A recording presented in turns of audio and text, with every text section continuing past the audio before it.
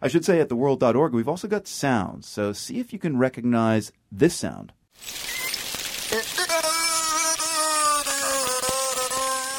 Okay, to me, this sounds like somebody playing a kazoo in the rain. Or someone singing in the rain, someone in an unusually good mood. Yeah, I'll say it. That's the world science correspondent, Ritu Chatterjee. And Ritu, you're here to tell us what that sound really is. Indeed, Marco. And it wasn't a human at all. That's a whale, a white whale, or a beluga named Nosy. And scientists think he was imitating the human voice. Wow, a beluga whale imitating the human voice. That's incredible. So this beluga, this Nosy, who was or is he? Well, his story is fascinating. In 1977, when Nosy was about 3 to 4 years old, he was captured off the coast of Canada by Inuit hunters and shipped off to a Navy research lab in San Diego, where scientists were studying whale behavior.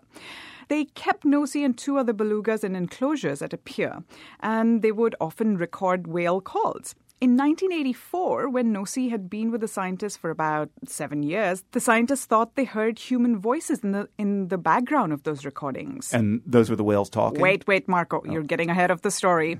At the time, the researchers thought that they were hearing people talking at a neighboring pier, so they didn't make much of it. But one day, some divers were doing experiments at the whale facility. They were communicating with their supervisors on land through underwater communication devices, and suddenly a diver surfaces and asks, "Who asked me to get out?" No one had, it seemed. And that's when they realized that it was one of the whales. Wow. From then on, the scientists started paying more and more attention to the whale sounds and realized that one of their 3 whales, Nosy, would often switch his voice to sound like humans. And they were never able to record him saying "out, out," which, according to the divers, he said a lot. But they were able to record him at other times singing or saying goodness knows what. So this seems like a really big deal. Is this the first beluga whale to imitate human speech? No, Marco. A beluga at the Vancouver Aquarium is known to have said his name, Lugosi, again and again. But Nosy's human-like sounds was the first to be recorded by us.